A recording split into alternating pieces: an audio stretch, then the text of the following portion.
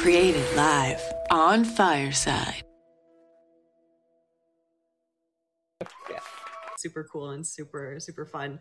Thank you for being here. Thank you for being on the show, Devyani. I'm so excited. I know you've been really busy recently, the last couple of weeks. For those of you who don't know, Devyani Saltzman is a writer. She is also an art curator. And give me 2 seconds here. Toronto-based writer, curator, and arts leader with a deep practice in multidisciplinary programming at the intersection between art, ideas, and social change, which is absolutely lovely. I think that arts really does play a very overlooked role in social change and how we can connect to culture and connect to each other. So I absolutely love that mission so much. Most recently, Devyani was the director of public programming at the Art Gallery of Ontario, the 4th largest museum in North America, and previously the director of literary arts at the Banff Centre for Arts and Creativity, as well as a founding curator at Luminato, North America's prominent multi-arts festival. She's the author of Shooting Water, and her work has appeared in the Globe and Mail, The Atlantic, and the National Post, and Tehelka, India's weekly of arts and investigative journalism. She's vice chair of the Writers' Trust of Canada and sits on the board of directors of the Toronto Arts Council, the Ontario Association of Art Galleries, and Nova Dance. She consults across the sector and has worked with a number of organizations as an independent curator and strategist. So thank you for being here, Devyani. Super excited. My long bio. I'm sorry about that. I should have given a short Not version. at all. I mean, you scream your accomplishments, man. Not at all. That's so great. So I know you recently, the last couple of weeks, I know I've kept you busy. I think you were down in New York and you were curating a very large exhibit. I'd love to hear a little bit more about it. Yeah, it was not even so much an exhibition as an arts festival for PEN America, which is one of the world's oldest human rights organizations. PEN works for freedom of expression and protects writers across the world. So PEN World Voices is a festival that brings writers and thinkers and leaders from across the world together in New York. And we had conversations about everything from affordability to freedom of expression eroding in India, in venues mostly around the village. Wow. And that was just a 1-day event? Because I A remember a 3-day event. So about 100 writers and 40 events. Wow. That's fantastic. I'm sure it was very successful. It was really wonderful. Thank you. That's fantastic. And then, so I guess maybe why don't you tell us a little bit more too about some of your, we obviously you've given our bio, but maybe I guess some of your trajectory, and I guess maybe what kind of led you to, like I said, this whole mission of, this intersection between arts, ideas, and social change. How did that really develop, I guess, throughout the course of your career? Yeah, I feel like I get sometimes very bored of my own story, but I don't know why. But I think I started as a writer and did a book of nonfiction, and then came home to Toronto and was looking for work just because I love collaborating and didn't want to be full time in writing. And there was this festival starting called Luminato, which is Toronto's multi-arts festival, and someone introduced me to the artistic director, and he asked me if I wanted to kind of build a whole aspect of the festival, the literary platform and ideas platform. I was 27, and it just kind of happened. So I started in this kind of art startup on fold-out tables in an office, an old industrial building, and we programmed what would end up being like a $13 million budget, multi-venue, multidisciplinary, international arts festival out of Toronto.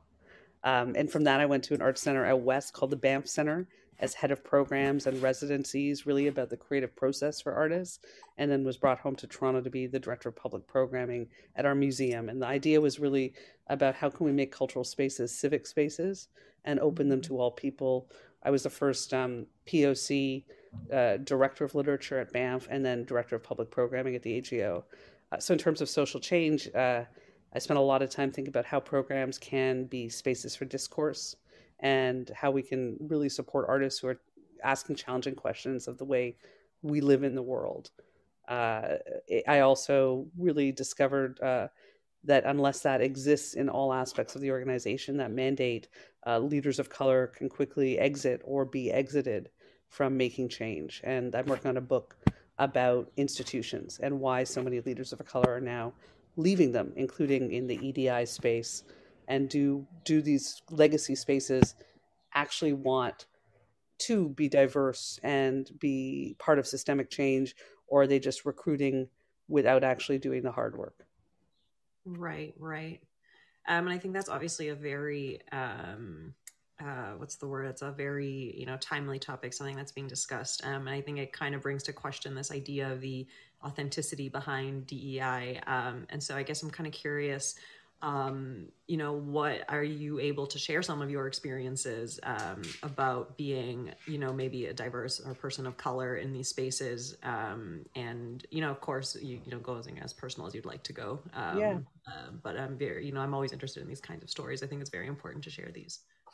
I think I've experienced both sides. I mean, I was hired by some incredible leaders and CEOs, and vice presidents, who really were looking for authentic change within organizations, and for those organizations to reflect their constituents, and who are diverse. So in a rapidly changing country like Canada, where the population is more, at least in Toronto, 50% foreign born, and immigration increasing to over 500,000 people in 2025, why is power, historically lay in mostly white hands in legacy museums, galleries, art spaces.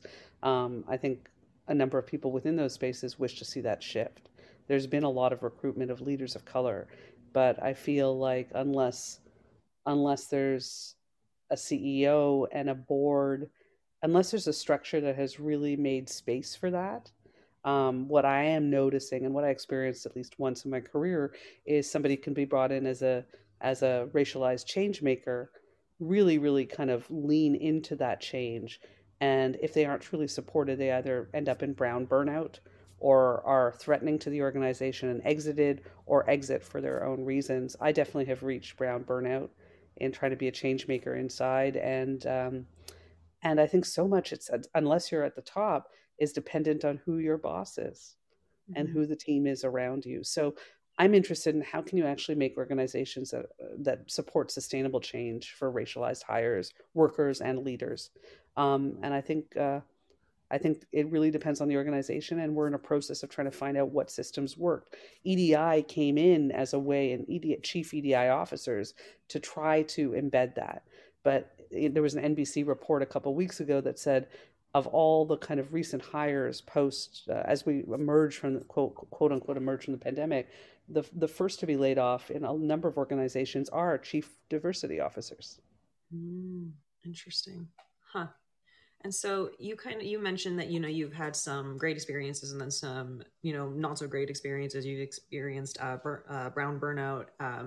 Now, what was, I guess, what was some of the differences in those, from a structural perspective? What were some of the differences that you experienced between Yeah, the two? I think in structurally, it's so funny. So much is, at least in the arts, seemed personality dependent. I don't know in other sectors if there's more kind of sectoral protections in terms of structures, but for me, success was, I was recruited to Banff by a vice president, a woman who was really forward thinking in terms of the arts and really nurtured her team of directors. And I think we all thrive very much in that. And at one point, there was a major restructuring of the organization, and she was let go. And in that restructuring, which is, sometimes needed when budgets need to be pulled in, and fair enough, I think the CEO was doing what she needed to do, but it led to kind of a collapse of that department and that area. And without having that specific nurturing boss or or support, most of those directors left, and I was actually the last one standing. And that was a very lonely experience to see kind of your colleagues exiting an organization. Organizations are made up of people, of relationships. So I think the greatest challenge is, at least in the arts, is when there's such a degree of corporatization that you forget your own mandate, and that you forget these places are built on Mm-hmm. the people's love for what they do and their relationships to each other. So I think you have to handle things with care. Right. Right. And I really appreciate that language, because I always personally, I've also been through corporate. I come from tech.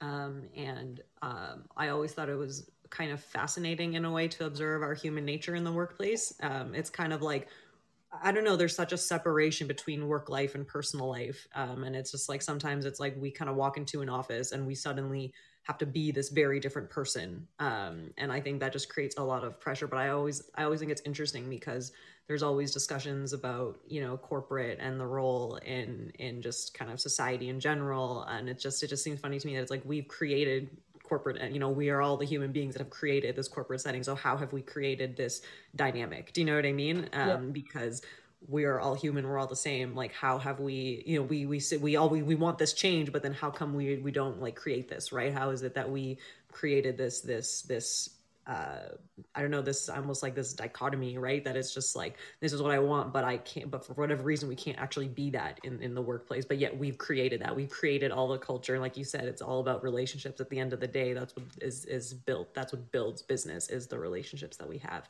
And so I think it's just very interesting, the human nature side of this, right? That why does our human nature change so much in the workplace? Or why are we, and I think historically, asked to separate it to such a degree? And obviously, this moment of the pandemic has led to not only a social reckoning just before it, but looking at the nature of work and how we work and where we work. And if anything, I think a lot of people are asking for that humanity to be brought back into the workplace, or into to how we interact with each other, or even where we actually work from. Mm-hmm.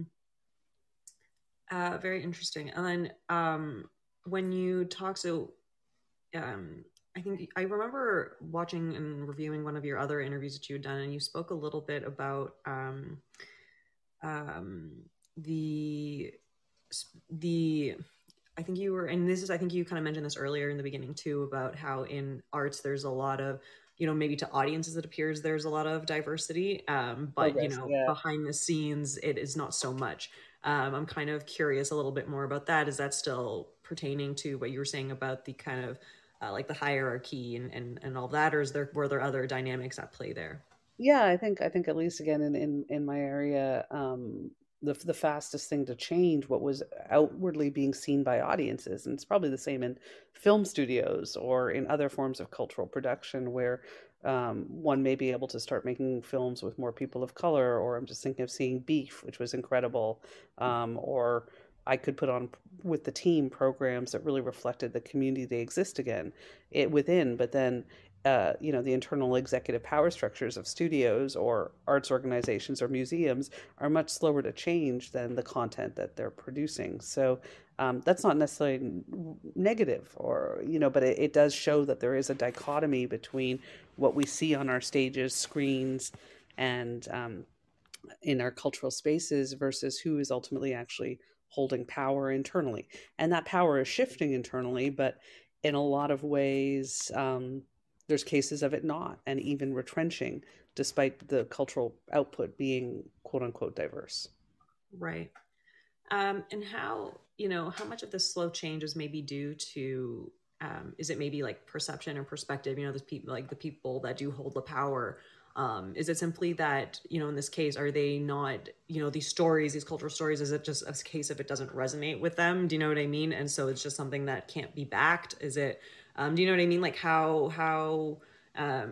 why I is think it it's sometimes so hard I to think it's get that dependent buy-in? on the leader, but I mean, I think there is a trend that one can map, and I think it is cross sectoral, and I'm definitely trying to map it within the piece of writing I'm doing, where there's also all of a sudden, after a huge moment of social change post 2020, where George Floyd's death was a wake up call to many spaces to change their power structures.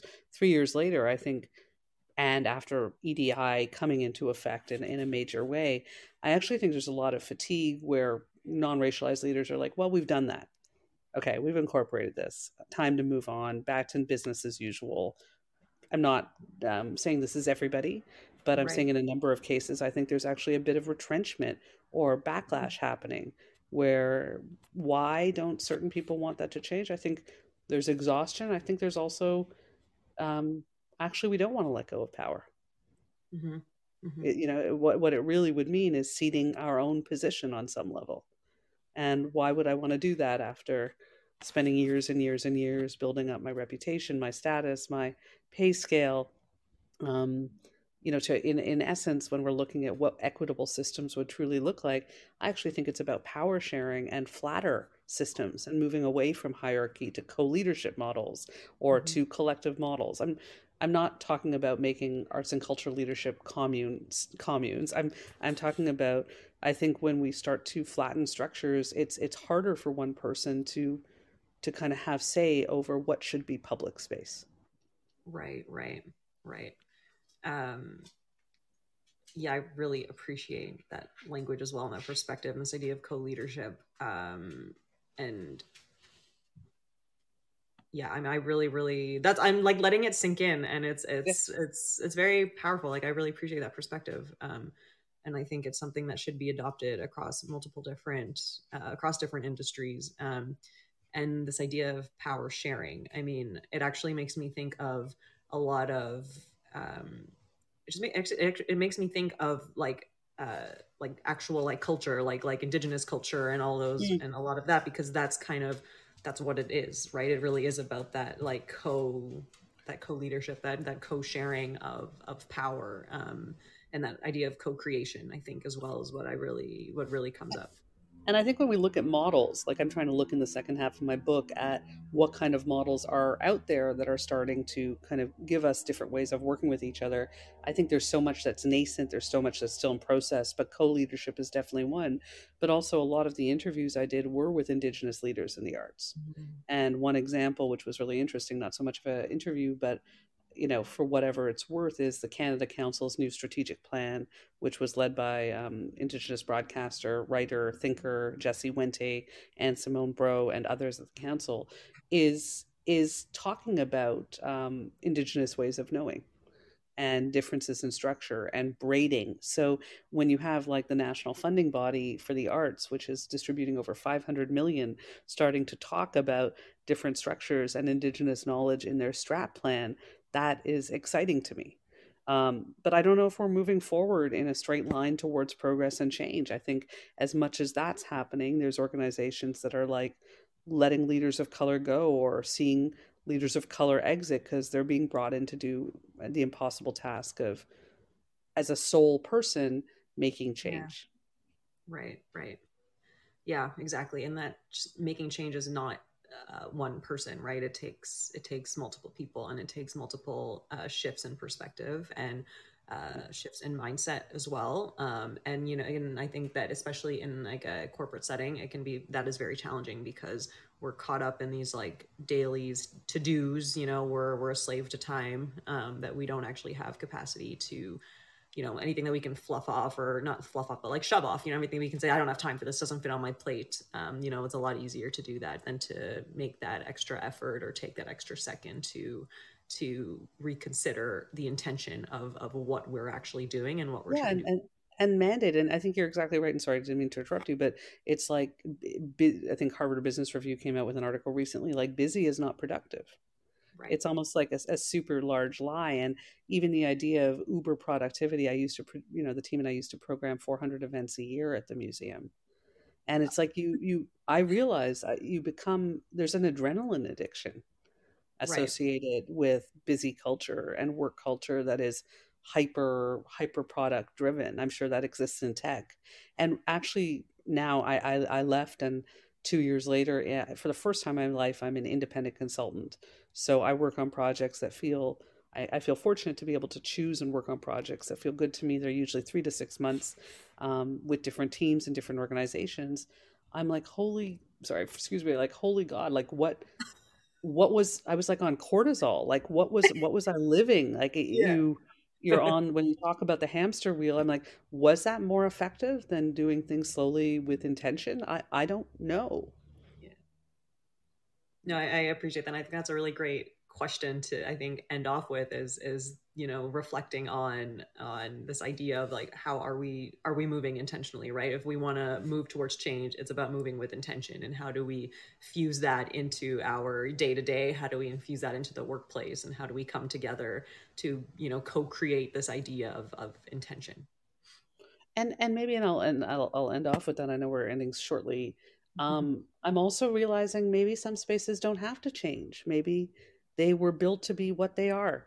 And as opposed to feeling like they need to shift their mandate for a different audience, maybe they just need to lean into the audiences they actually do wish to serve. Like, I don't think, I don't think false change is necessary. If you have a certain amount of constituents and they're being served by what you do you need to broaden the audience and do it falsely or superficially, or do you need to actually go, actually, these are our constituents, this is who we serve, maybe this is a specific cultural, they're from a specific cultural background. I'm thinking of like a South Asian arts organization, or I'm half Jewish, half Punjabi, a Jewish arts organization. I don't think there's anything wrong with that. I almost feel like it's more dangerous to say we wish to change, we are changing, but actually authentically your mandate is different, right?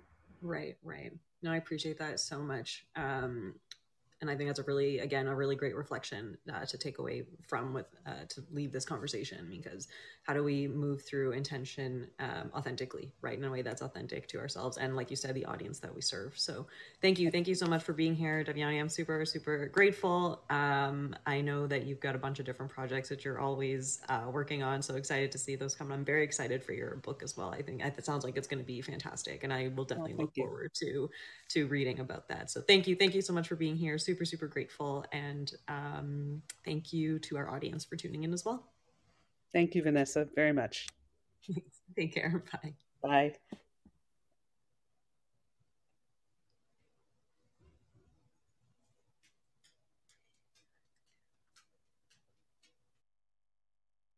Created live on Fireside.